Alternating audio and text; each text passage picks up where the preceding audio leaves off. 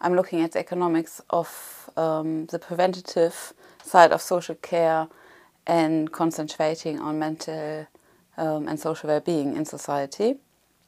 And for example, one of the research projects I'm looking at is on community capacity building, and those kind of projects are third sector owned community projects which operate on a kind of empowerment, or with empowerment, based on empowerment principles, and they're person-centered.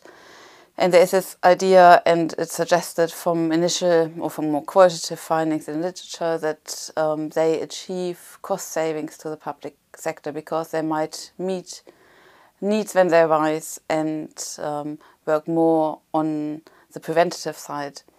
So we are looking at this. We had some initial research looking at whether there could be cost savings to the public sector, and we find that potentially there are, but at the moment there are not enough data in that field, and because those projects are fairly small, they often struggle to collect outcomes data and even sometimes cost data. So we want to address that with our research, with one of our research projects, and collect some of those economic information.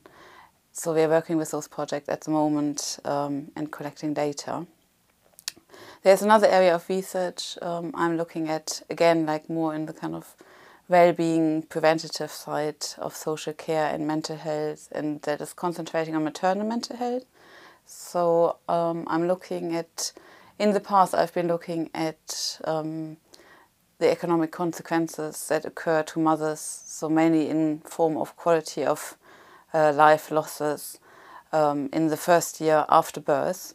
And now we have some primary data that allows us to look from longitudinal study information that allows us to look at the consequences that occur to children of mothers who have been exposed to depression during pregnancy and after birth. I'm also doing some work on advocacy, and I'm working with projects, again, like in a field where there hasn't been much evidence so far, so there are not much data out there, and we worked with advocacy projects themselves who are concentrating on supporting parents with learning disabilities, often involved in child protection procedures, and support them during the process.